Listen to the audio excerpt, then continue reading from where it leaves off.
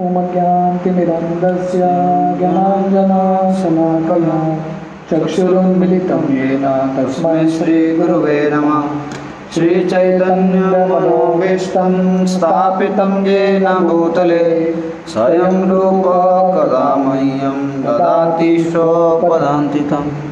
वन्देऽहं श्रीगुरु श्रीयुतापदकमलं श्रीगुरो वैष्णवांश्च श्रीरूपं साग्रजातां सहगना रघुनाथान्वितं तं सजीवं साद्वैतं सावधूतं परिजनसहितं कृष्णचैतन्यदेवं श्रीराधा कृष्णपादां सहगना ललिता श्रीविशाखान्वितंश्च।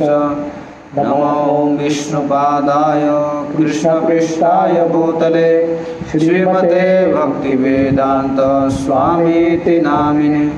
नमस्ते सरस्वती देवे गौरवाणी प्रचारिणे निर्विशेष शून्यवादी पाश्चात्यदेशतारिणे। वंशाकल्पतरुभ्यश्च कृपा सिन्धुभ्येव च पतितानां पावनेभ्यो वैष्णवेभ्यो नमो नमः। जय श्री कृष्ण चैतन्य प्रभु नित्यानंद श्री अद्वैत गदाधर श्रीवासादि गौरभक्तवृंद। हरे कृष्णा कृष्णा कृष्णा हरे हरे, हरे राम राम राम हरे हरे। हरे कृष्णा। टेक्स्ट 34।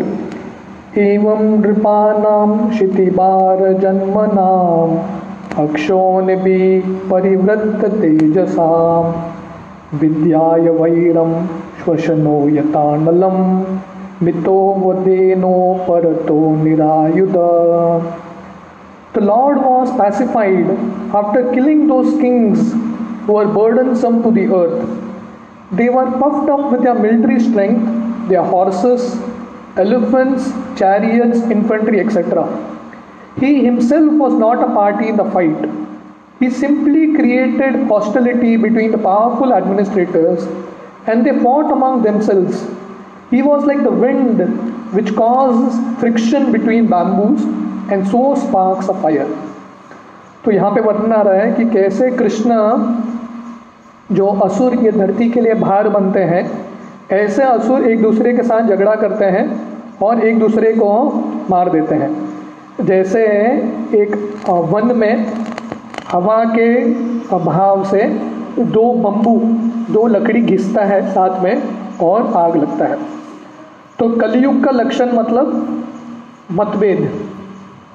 कलयुग में बिना कुछ कारण का झगड़ा होता रहेगा, तो ये कलयुग है।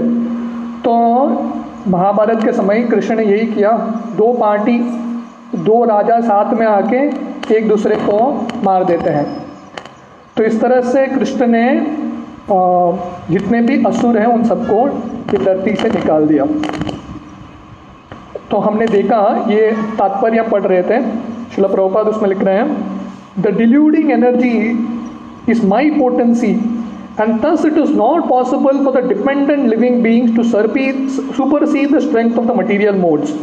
तो गीता में भगवान बोलते हैं देवी एष गुणमयी मम माया दुरत्यया। तो भगवान बोलते हैं कि ये जो भौतिक शक्ति है इसको पार करना बहुत मुश्किल है। तो बहुत सारे शक्तिशाली राजा हुए और उनको लगा कि हम ये सृष्टि का स्वामी है, पर भगवान ने दिखा दिया कि ये भौतिक शक्ति को कोई पार नहीं कर सकता। But those who take shelter in me can cross over the gigantic ocean of material energy. देवी एषा मममयी गुणमाया दुरत्यया मामेव ये प्रपद्यन्ते मायामेतां तरन्ति ते। तो भगवान बोलते हैं कि ये जो माया है उसको पार करना बहुत मुश्किल है, पर जो मेरे शरण लेता है वो बहुत आसानी से पार कर लेता है। This means that no one can establish peace and prosperity in the world by fruitive activities or by speculative philosophy or ideology. तो प्रभुपाद बताते हैं ये दुनिया में शांति पाना है तो भौतिक कर्म के वजह से या ज्ञान के वजह से कोई शांति पा नहीं सकता। तो शांति पाने का तरीका क्या है? The only way is to surrender unto the supreme lord and thus become free from the illusion of the deluding energy. तो एक ही तरीका है, हमको भगवान के शरण जाना है। Unfortunately, persons who are engaged in the destructive work are unable to surrender to the supreme person of Godhead. पर दुर्भाग्यवश जो असुर हैं उनको भगवान के शरण जाना इतना आसान नहीं है। They are all fools of the first order. They are the lowest of human species. They are robbed of their knowledge, although apparently they seem to be academically educated. तो ये भौतिक दुनिया में जो भगवान के शरण नहीं जाता तो वो सबसे नीच मनुष्य है, और उसके जो ज्ञान है, अगर उसका एजुकेशन भी रहेगा, डिग्री भी रहेगा, पर ये ज्ञान का कुछ फ़ायदा नहीं है। तो ज्ञान का मतलब क्या है? ये समझना कि हम बहुत छोटे हैं और ये दुनिया से पार करना है तो हमको भगवान के शरण जाना है। They are all of the demonic mentality always challenging the supreme power of the lord. तो जब गीता में भगवान असुरों का वर्णन करते हैं, हमको क्या लगता है? असुर मतलब उसके दांत बड़े होंगे या दिखने में क्रूर होगा, पर असुर का डेफिनेशन देखेंगे, जो भगवान के शरण नहीं जाता, अपने आप को स्वामी मानता है, अपने आप को भोक्ता मानता है, वो असुर है। तो ये भौतिक दुनिया में जितने भी लोग हैं वो सब असुर ही हैं। Those who are very materialistic, always hankering after material power and strength, are undoubtedly fools of the first order because they have no information of the living energy. तो जो व्यक्ति हमेशा शक्ति के लिए लगे हैं, मुझे भौतिक दुनिया में शक्ति पाना है, पदवी पाना है, तो ये सब मूर्ख हैं, क्योंकि उनको भगवान के शक्तियों के बारे में ज्ञान नहीं है। तो इतना संघर्ष कोई करता है शक्ति पाने के लिए, कितना समय तक वो शक्ति रहता है? थोड़े समय तक रहता है। They are the lowest of human beings because the human life is especially meant for re-establishing the lost relation with the Lord, and they miss this opportunity by being engaged in material activities. तो मनुष्यों में से सबसे तुच्छ यही व्यक्ति है जो इंद्र तृप्ति में लगा है, अपना साम्राज्य बड़ा करने में। क्यों? क्योंकि मनुष्य जिंदगी किसके लिए है? भगवान के बारे में जानने के लिए और मुक्ति पाने के लिए है। पर ये चीज़ में हम लगेंगे तो हमारा समय व्यर्थ हो रहा है, पोस्ट पोजीशंस के लिए झगड़ा करते रहते हैं। They are robbed of their knowledge because even after prolonged speculation they cannot reach the stage of knowing the personality of God, the summum bonum of everything. तो ऐसे व्यक्ति के पास ज्ञान भी नहीं है, उनके हाथ में डिग्री रहेगा, पीएचडी का, एमएससी का, जो भी डिग्री रहेगा, पर भगवान के शरण नहीं जा रहे हैं, तो ऐसा डिग्री का कुछ मतलब नहीं है। जैसे कल सनातन गोस्वामी का तिरुभाव दिवस था, तो सनातन गोस्वामी और रूप गोस्वामी उस ज़माने में सबसे पढ़े लिखे व्यक्ति थे, बहुत बड़े स्कॉलर्स थे, उनको बंगाली, पर्शियन, संस्कृत सब कुछ आता था। पर वो जब चैतन्य महाप्रभु के सामने जाते हैं राम के लिए, मैं शरण लेने के लिए, तो वो चैतन्य महाप्रभु को बोलते हैं कि हम सबसे बड़े मूर्ख हैं, हमको लगता है कि हम पंडित हैं और लोग हमको पंडित बोलते हैं, पर हम कौन है मुझे पता नहीं, मैं कौन हूँ, और भगवान के शरण में जाता नहीं हूँ, इसलिए सबसे बड़ा मूर्ख मैं हूँ। सही? तो ये दुनिया में सब लोग अपने आप को ज्ञानी मानते हैं, पंडित मानते हैं, पर जब तक कोई भगवान को नहीं जानता, वासुदेव सर्वमिति स महात्मा सुदुर्लभ, जब तक ये नहीं जानता कि कृष्ण सब कुछ है और मेरा जिंदगी का लक्ष्य है मुझे कृष्ण के शरण जाना है, तो ऐसा जिंदगी का, ऐसे ज्ञान का कुछ फायदा नहीं है। And all of them are men of demonic principle and they suffer the consequences as did such materialistic heroes as Ravana, Hiranyakashipu, Kamsa and others. तो ये सब जितने भी कैटेगरी के लोग हैं, गीता में भगवान बोलते हैं, ये सब असुर श्रेणी के हैं। उनके पास ज्ञान रहेगा या उनके पास शक्ति रहेगा, यश रहेगा, पर भगवान के भक्त नहीं हैं, तो ये सब असुर हैं। और उनका अंत क्या होगा? जैसे रावण का, हिरण्यकशिपु का, कंस का, हिटलर का, इतने सब असुरों का अंत हुआ, वैसे ही इन लोगों का अंत होगा। तो भगवान बार बार आते हैं, जितने भी असुर हैं, घमंडी व्यक्ति है, उनको नीचे लेके आने के लिए। टेक्स्ट 35 स एष नरलोकेऽस्मिन् अवतीर्ण स्वमायया रेमे स्त्रीरत्नकुटस्थो भगवान प्राकृतो यथा. That supreme person of Godhead Shri Krishna, out of his causeless mercy, appeared on this planet by his internal potency and enjoyed himself amongst competent women as if he were engaged in mundane affairs. तो वो पुरुषोत्तम भगवान स एष नरलोकेऽस्मिन्, वो जो भगवान हैं जो ये धरती पे मनुष्य के रूप में आए हैं, तो अवतीर्ण स्वमायया, अपने स्वयं के माया से अवतार लेते हैं. हम सब जब अवतार लेते हैं, हम चुनाव नहीं करते हमारे माता पिता कौन होंगे, हम चुनाव करके नहीं आते. कर्म के अनुसार हमको किसी जगह पे किसी माता पिता के द्वारा जन्म लेना पड़ता है, पर भगवान चुनाव करके आते हैं कौन सा समय पे जन्म लेना है, कौन से माता पिता के द्वारा जन्म लेना है. इसलिए स्वमायया, अवतीर्ण स्वमायया.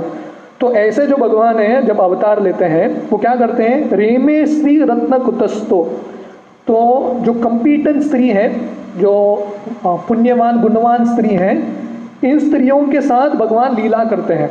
भगवान प्राकृतो यथा, तो ऐसा लगता है कि जैसे साधारण मनुष्य पुरुष और स्त्री के बीच में आदान प्रदान हो रहा है, वैसे भगवान अपने पत्नियों के साथ आदान प्रदान करते हैं. पर ये दिखने में ऐसा है, पर ये भगवान का लीला है. Purport, the lord married and lived like a householder.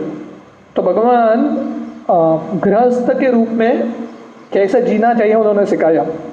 This is certainly like a mundane affair, but when we learn that he married 16,108 wives and lived with them separately in each and every palace, certainly it is not mundane. तो कोई बोलेगा कृष्ण ने शादी किया, कृष्ण गृहस्थ है, तो बोलेगा मैं भी तो गृहस्थ हूँ, फर्क क्या है, कृष्ण कौन से बड़े हैं. पर कृष्ण का गृहस्थी है कि कृष्ण ने 16,108 रानियों से शादी किया और 16,108 महल थे उन सबके. तो ये साधारण नहीं है. कोई बोलेगा मैं कृष्ण का नकल करूँगा, इतना कोई नकल नहीं कर सकता. हाँ, तो इसलिए कृष्ण का जो गृहस्थ जीवन है साधारण नहीं है, भौतिक नहीं है. Therefore, the Lord, living as a householder amongst his competent wives, is never mundane, and his behavior with them is never to be understood as mundane sex relations. तो इसलिए भगवान का जो गृहस्थी है भौतिक नहीं है, जीवों का गृहस्थी जैसा नहीं है. इसलिए भगवान का जो उनके पत्नियों के साथ आदान प्रदान है वो भौतिक सेक्स रिलेशन, भौतिक स्तर पे जो आकर्षण होता है पुरुष और स्त्री का, वो स्तर पे नहीं है. The women who became the wives of the Lord were certainly not ordinary women, because to get the Lord as one's husband is the result of many millions of births of tapasya. तो जो स्त्री भगवान के पत्नी बनते हैं ये सब साधारण स्त्रियां नहीं है, क्योंकि भगवान किसके पति बनेंगे, जिन्होंने जन्म जन्मांतर करोड़ों अरबों सालों तक तपस्या किया है, ऐसे ही व्यक्ति भगवान का पति बन सकते हैं. When the Lord appears on different lokas, on planets, or on this planet of human beings, he displays his transcendental pastimes just to attract the conditioned souls to become his eternal servitors, friends, parents, and lovers, respectively in the transcendental world, where the Lord eternally reciprocates such exchanges of service. तो भगवान जब अलग अलग लोक में अवतार लेते हैं, या ये भूलोक में हम सब मनुष्यों के बीच में भगवान अवतार लेते हैं, भगवान अनेक सारे लीलाएं करते हैं. किस लिए, हम सबको एक ट्रेलर देने के लिए, झलक देने के लिए, हम सब जीवों को बताने के लिए हम सब भगवत धाम जाएंगे. तो ये सब लीला विस्तार में हमको भगवान के साथ भाग लेने का अवसर मिलेगा. शांत रस में, धास्य रस में, सख्य रस में, वात्सल्य रस में, माधुर्य रस में. Right, service is pervertedly represented in the material world and broken untimely resulting in sad experience. तो कोई बोलेगा अरे मुझे भगवत धाम जाके शांत रस, दास्य रस, सख्य रस, वात्सल्य रस, माधुर्य रस क्यों अनुभव करना है, ये दुनिया में भी मैं अनुभव करूंगा, ये दुनिया में भी मेरे दोस्त हैं सख्य रस से, ये दुनिया में भी मेरे माता पिता हैं उनसे मुझे बहुत प्रेम मिलता है वात्सल्य रस से, ये दुनिया में भी पत्नी है माधुर्य रस है. पर प्रॉब्लम क्या है, ये दुनिया का जो रस है ये पांचों रस ये दुनिया में है, पर परवर्टेड रिप्रेजेंटेशन है. पूरे तरह से विकसित नहीं हुआ ये दुनिया में, इसलिए ये सब एक समय पे टूटेगा। जितना भी रिश्ता है वो सब टूटेगा और दर्द देगा। दोस्ती रहेगा पर बोल नहीं सकते कौन सा दोस्त कब कलर चेंज करे, और हृदय में बहुत टेस्ट लगता है, दर्द होता है। पति पत्नी साथ में रहते हैं, बहुत साल बाद, 20 साल बाद, 30 साल बाद में डाइवोर्स हो जाता है, बहुत दर्द होता है, राइट। या आप किसी माता पिता से, कोई माता पिता उनसे बहुत प्रेम कर रहा है बच्चे से, पर समय के हिसाब से कोई चला जाता है, राइट, उनकी मृत्यु हो जाती है। तो ये भौतिक दुनिया में रस है, पर पूरे तरह से रस का आस्वादन नहीं होता हमको, क्योंकि एंड में दर्द देता ही है ये रस। इसलिए हमको ये पांचों रस का अनुभूति करना है तो कृष्ण के दाम जाना है। हाँ, कृष्णेर संसार करो चाड़ी अनाचार, तो हमको संसार करना है, फैमिली बनाना है तो कृष्ण के साथ बनाना है। भौतिक स्तर पे फैमिली बना के कुछ फायदा नहीं है, समय के साथ दर्द ही देगा। The illusion living being conditioned by material nature cannot understand out of ignorance that all the relations here in the material world are temporary and full of inabilities. तो इसलिए जो जीव है, भौतिक जीव है, ब्रह्म के वजह से, माया की वजह से वो समझ नहीं पाता कि ये दुनिया में जितने भी संबंध है वो सब टेम्पररी है, शाश्वत नहीं है। हाँ, बहुत कम समय के लिए है और दर्द देगा, फुल ऑफ इनएबिलिटीज, पूरे तरह से संतुष्टा नहीं देगा। हर कोई चाहता है कि मेरे जीवन में ऐसा कोई व्यक्ति रहे तो मुझे पूरे तरह से समझ पाए, मेरे दर्द को समझ पाए, मैं जिस चीज़ से गुजर रहा हूँ वो समझ पाए, पर समझ नहीं पाते लोग, क्योंकि ये दुनिया के लोग कंप्लीट नहीं है। लोग अपने आप को समझ नहीं पाते, दूसरों को क्या समझ पाएंगे। तो इसलिए हमको संबंध बनाना है तो कृष्ण के परिवार के साथ।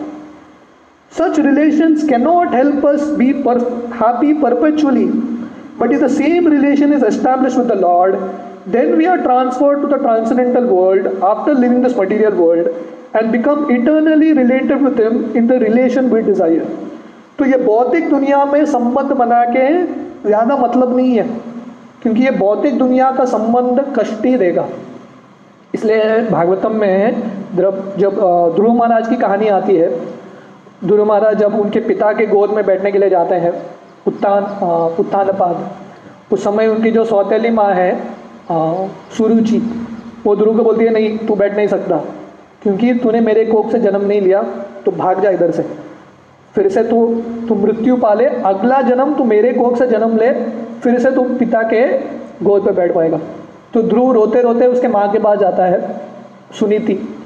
तो उसकी माँ बोलती है देखो मैं भी कुछ कर नहीं सकती, तुमको सही में प्रेम चाहिए तो मेरे पास मत आओ, तुम कृष्ण के पास जाओ।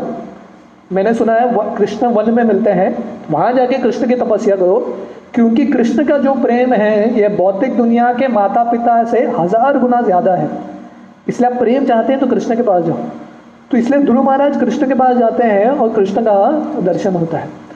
तो इसलिए ये दुनिया में जब हार्ट ब्रेक्स होता है, दिल टूटता है, हम किसी को हमारा दिल देते हैं और वो तोड़ देता है दिल को, चकराचूर बन जाता है, तो उस समय हमको समझना चाहिए ये भगवान हमको प्रेरणा दे रहे हैं कि ये सब छोड़ दो, मेरे पास आ जाओ और जो संबंध है मेरे साथ बनाओ। कौन सा संबंध चाहिए भगवान पूछता है हमको, मेरे साथ सत्य रस चाहिए, दास्य रस चाहिए, वात्सल्य रस चाहिए, माधुर्य रस चाहिए, तो भगवान चॉइस देते हैं, आपका जो इच्छा है भगवान पूरा करेंगे। The women amongst whom he lived as their husband are not therefore women in this mundane world, but are eternally related with him as transcendental wives, a position which they attained by performing devotional service of the Lord. इसलिए जो स्त्रियां हैं कृष्ण की पत्नी बने हैं, ये सब साधारण स्त्रियां नहीं है, हाँ, क्योंकि सब रसों में से शांत रस, दास्य रस, सख्य रस, वात्सल्य रस, माधुर्य रस सबसे श्रेष्ठ माधुर्य रस है। तो कृष्ण के पत्नी बनने के लिए उन्होंने बहुत साल का भक्ति किया है, that is their competency.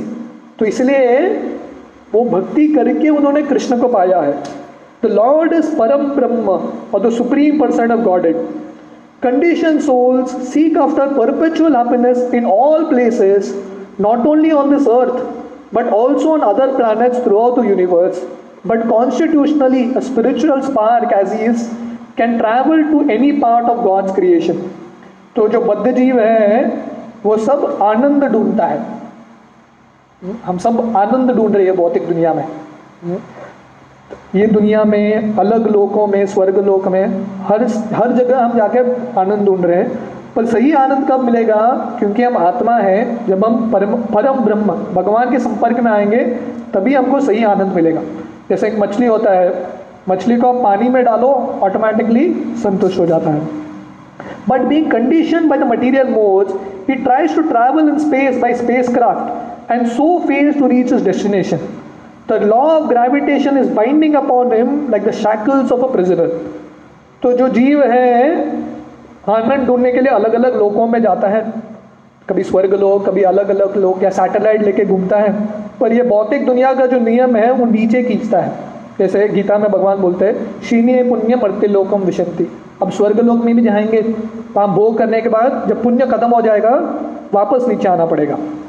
By other processes he can reach anywhere, but even if he reaches the highest planet, he cannot attain that perpetual happiness for which he is searching life after life. तो इसलिए आप कौन से भी दुनिया में जाएंगे, आप बोलेंगे इंडिया में मुझे आनंद नहीं मिल रहा है, अमेरिका जाता हूँ, चलो जाओ अमेरिका, तो वहाँ पे भी कोरोना है, कोरोना से बच नहीं सकते। बोले अमेरिका नहीं चाहिए, मैं स्वर्ग जाऊँगा, जाओ उधर, वहाँ पे भी प्रॉब्लम है, आनंद नहीं है उधर। बोलेंगे स्वर्ग नहीं, मैं ब्रह्मलोक जाऊंगा, वहां पे भी कष्ट है। हाँ, ब्रह्मा भुवना लोका पुनरावर्तिनो अर्जुना, ब्रह्मलोक से पाताल लोक तक हर एक जगह पे कष्ट है। तो इसलिए हमको सही में हैप्पीनेस चाहिए, सही में खुशी चाहिए, तो क्या करना है? When he comes to his senses, however he seeks after Brahman happiness, knowing it for certain that unlimited happiness which he is seeking is never attainable in the material world. तब वो जब अपना उसका जो बुद्धि खुलता है, उसको समझ में आता है ये दुनिया में मुझे भोग नहीं मिलने वाला, आनंद नहीं मिलने वाला, मुझे आनंद चाहिए, तो क्या करना पड़ेगा? सत्यानंद चिदात्मनि रमन्ते योगिनो अनंते सत्यानंद चिदात्मनि। हमको सही में अनंत काल तक हमको आनंद चाहिए, तो कृष्ण के पास, कृष्ण के शरण जाना पड़ेगा। So when he comes to his senses, he realizes this. As such, the Supreme Being, Param Brahma, certainly does not seek his happiness anywhere in the material world, nor can his paraphernalia of happiness be found in the material world. तो जैसे जीव अपना आनंद, जब बुद्धि उनका खुलता है, उसको समझ में आता है, सिर्फ कृष्ण मुझे आनंद दे सकते हैं। इसलिए कृष्ण का एक नाम है राम। राम का मतलब क्या है? जो आनंद देते हैं, रमन। तो जैसे जीव भगवान में आनंद ले सकते हैं, वैसे जब भगवान ये भौतिक दुनिया में आते हैं, भौतिक चीज़ों में आनंद नहीं लेते। तो इसलिए कृष्ण की जो पत्नियां हैं भौतिक नहीं है। He is not impersonal because he is the leader and the supreme being amongst innumerable living beings. He can not be impersonal. He is exactly like us and he has all the propensities of an individual living being in fullness. तो भगवान जब ये भौतिक दुनिया में आते हैं, भगवान भी रस का आस्वादन करते हैं, पर अपने शुद्ध भक्तों के साथ। इसलिए प्रभुपाद बोल रहे हैं भगवान निराकार नहीं है, भगवान का भी रूप है, और भगवान के अंदर भी भावनाएं हैं, दिव्य भावनाएं, और भगवान चाहते हैं, भगवान का इच्छा है कि जीवों के साथ उनका आदान प्रदान हो। He marries exactly like us, but his marriage is neither mundane nor limited by your experience in the conditional state. तो कृष्ण हमारे तरह शादी भी करते हैं जीवों की तरह, पर कृष्ण का जो शादी है भौतिक नहीं है, जीवों की तरह नहीं है। His wives therefore appear like mundane women, but factually they are all transcendental liberated souls, perfect manifestations of eternal energy. तो ऐसा दिखता है कि कृष्ण की जो स्त्रियां हैं भौतिक हैं, तो कृष्ण के जितना भी पत्नियां हैं वो सब लक्ष्मी देवी है, स्वयं अंतरंग शक्ति भगवान के, और इस तरह से भगवान उनके साथ आदान प्रदान करते हैं। टेक्स्ट 36। उदाम भाव पिशुमाल वल्गुहास वृंदावलोक निहतो मदनो पियाशाम सम्मूय चापम अजहात प्रमोदो मास्ता यस्येन्द्रियम विमति तुम कुहके न शेखु Although the queen's beautiful smiles and fruitive glances were all spotless and exciting, and although they could conquer Cupid himself by making him give up his bow in frustration, and although even the tolerant Shiva could fall victim to them, still, despite all their magical feats and attractions, they could not agitate the senses of the Lord. तो बहुत सुंदर है। तो यहाँ पर वर्णन आ रहे हैं कि कृष्ण कितने महान हैं।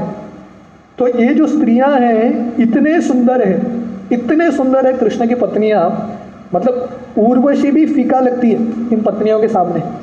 तो कृष्ण की पत्नियां इतने सुंदर हैं, वो किसी पर स्माइल करेंगे या किसी के ऊपर उनका दर्शन देंगे तो ऐसा व्यक्ति पागल हो जाएगा उनका सुंदरता देख के। तो यहाँ पे वर्णन आता है कि जो कामदेव है, दूसरे के अंदर जो काम वासना पैदा करते हैं उनके बाणों के द्वारा, ऐसा जब कामदेव इन स्त्रियों को देखता है, कामदेव बेहोश होकर गिर जाता है, उसके हाथ से वो जो बाण है वो निकल जाता है। शिवजी का एक नाम है धीर। शिवजी अपने सेंसेस को कंट्रोल करते हैं पूरा, पर ऐसे शिवजी भी ये स्त्रियों का देख के मोहित होते हैं। पर ये जो स्त्रियां है कृष्ण को मोहित नहीं कर पाई, कृष्ण के इंद्रियों को जिता नहीं सकी। They couldn't conquer. बहुत प्रयास करते थे अपने अलग अलग जेस्चर से कृष्ण को मोहित करने के लिए, पर कृष्ण कभी मोहित नहीं हुए। Purport: the path of salvation or path of going back to Godhead always forbids the association of women, and the complete Sanatan Dharma or Varnashram Dharma scheme forbids or restricts association with women. तो प्रभुपाद बोल रहे हैं जिसको मुक्ति पाना है या भगवत धाम जाना है उसको स्त्री संग से दूर रहना चाहिए। ये सनातन धर्म और वर्णाश्रम धर्म है कि कैसे धीरे धीरे संन्यास की ओर बढ़े। How then can one be accepted as a supreme person of Godhead who is addicted to more than 16,000 wives?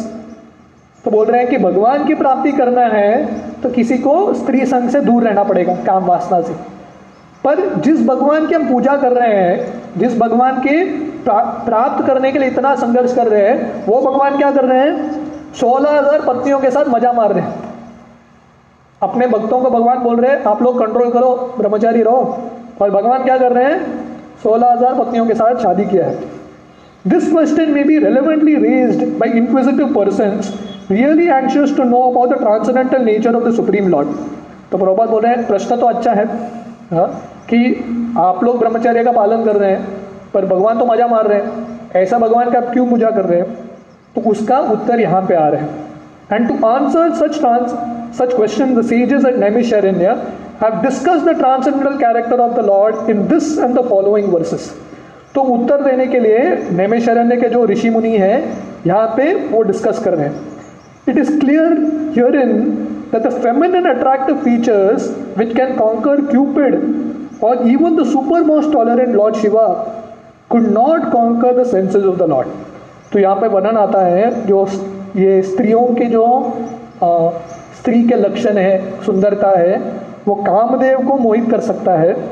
जो शिवजी धीर है उनको भी विचलित कर सकता है, पर कृष्ण के इंद्रियों को उस पर विजय प्राप्त नहीं किया। Cupid's business is to invoke mundane lust. तो कामदेव का कार्य क्या है? हर एक जीव के हृदय में काम वासना उत्पन्न करना। The whole universe is moving, being agitated by Cupid's arrow. तो पूरा ब्रह्मांड चल रहा है किसकी वजह से? कामदेव के बाणों के वजह से। वो एक ही चीज़ है, पूरी दुनिया को चला रहा है। The activities of the world are being carried on by the central attraction of male and female. तो ये पूरा जो भौतिक दुनिया है चल रहा है, उसका पीछे प्रेरणा, हर एक चीज़ के लिए पीछे प्रेरणा होता है। वो प्रेरणा क्या है? पुरुष और स्त्री के बीच में आकर्षण। A male is searching after a mate to his liking and a female is looking after a suitable male. तो इस दुनिया में जो पुरुष है वो सुटेबल स्त्री को ढूंढ रहा है, मेरे काबिल कौन सी स्त्री रहेगी, और जो स्त्री है पुरुष को ढूंढ रही है। हर एक परफेक्ट व्यक्ति को ढूंढता है। हर एक लड़के को लगता है कि मुझे परफेक्ट गर्ल मिलना चाहिए, और हर एक जो लड़की को लगता है परफेक्ट मुझे पुरुष मिलना चाहिए। हर कोई ढूंढ रहा है। That is the way of material stimulus. As soon as a male is combined with a female, the material bondage of a living being is at once tightly interlocked by sex relations, and as a result of this, both the males and females attraction for sweet home, motherland, bodily offspring, society, friendship, and accumulation of wealth becomes the illusory field of activities, and thus a false but indefatigable attraction for the temporary material existence which are full of miseries is manifest.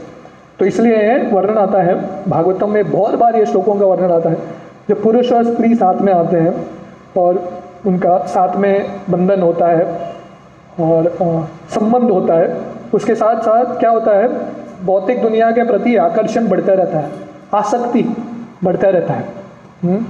तो वर्णन आता है कि साथ में आने के बाद तुरंत घर चाहिए। पहले घर नहीं होता था, शादी होने के बाद घर चाहिए, घर है तो बच्चे चाहिए, बच्चे है तो सोसाइटी चाहिए, सोसाइटी है तो गाड़ी चाहिए। तो इतना बंधन का कारण बनते जाता है। तो उसको लगता है, ऐसे जीव को लगता है कि ये जो भौतिक दुनिया है, जो भगवान ने बोला है दुखालयम अशाश्वतम, उसको लगता है ये तो गलत है। मुझे तो बहुत सुख लग रहा है भौतिक दुनिया में, फर्स्ट क्लास वाइफ है, फर्स्ट क्लास घर है, क्या प्रॉब्लम है। इसलिए वो भ्रम में हमेशा रहता है। Those who are therefore on the path of salvation, going back home, back to Godhead, are especially advised by all scriptures, all scriptural instruction to become free from such paraphernalia of material attraction.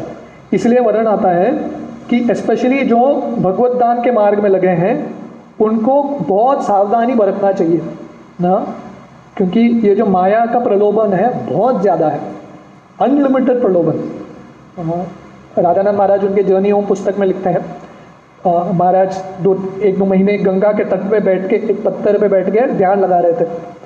तो उन्होंने देखा कि गंगा के नदी में, प्रवाह में बहुत सारे जानवर या पत्ता उसके साथ बहता था, पर बहुत कम पत्ते फाइनली जाके समुद्र में मिलते हैं।